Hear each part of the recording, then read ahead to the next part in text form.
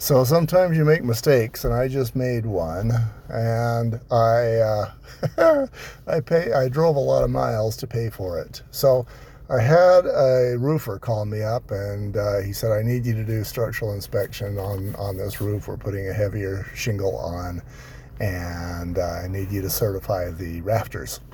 So I'm like, okay, yeah, I'm that guy. And he says, okay, I need your PE license. I need your insurance. I need, these other things. And I was like, okay, here you go. Provided those. And I'm like, this is weird, but I don't know. Yesterday was a rugged day where I just had a lot of very needy people and he was one of them. So I grit my teeth and did that.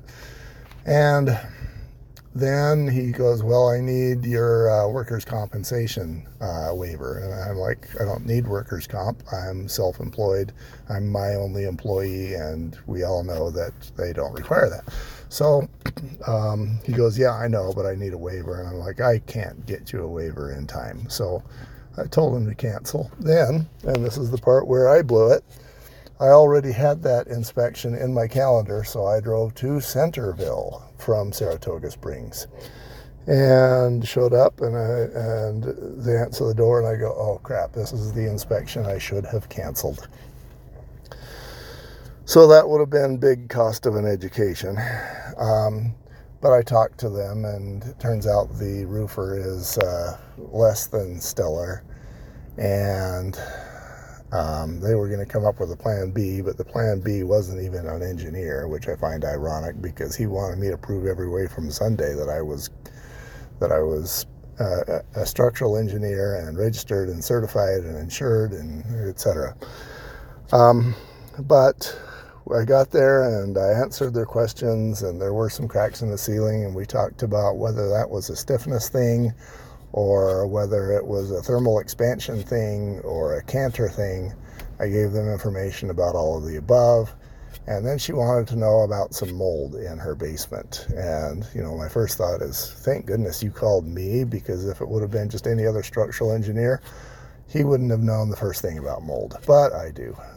So I gave him the spiel about mold, how it requires wet wood to live on and what that means and what the source was.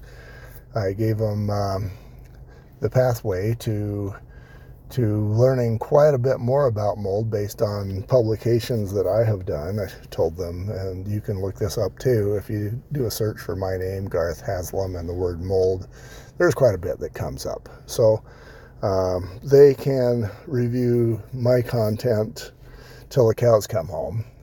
And so she left. She had to go, but she was extremely happy, told me that she'd give me a great Google review.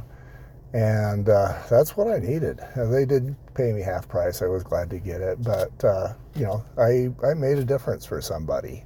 And I helped them to maybe find a different and better roofer, gave them guidance on, how to address the roof, what to know about their structure, what to know about the mold, even what to know about the insulation and ventilation in their attic, and why ventilation can cause some of the problems that they have. So that to me is a win, just because I know that I've improved their lives, and that's rewarding. Money is great and it pays the bills, but it's more fun to be in a job that's rewarding. That's a win.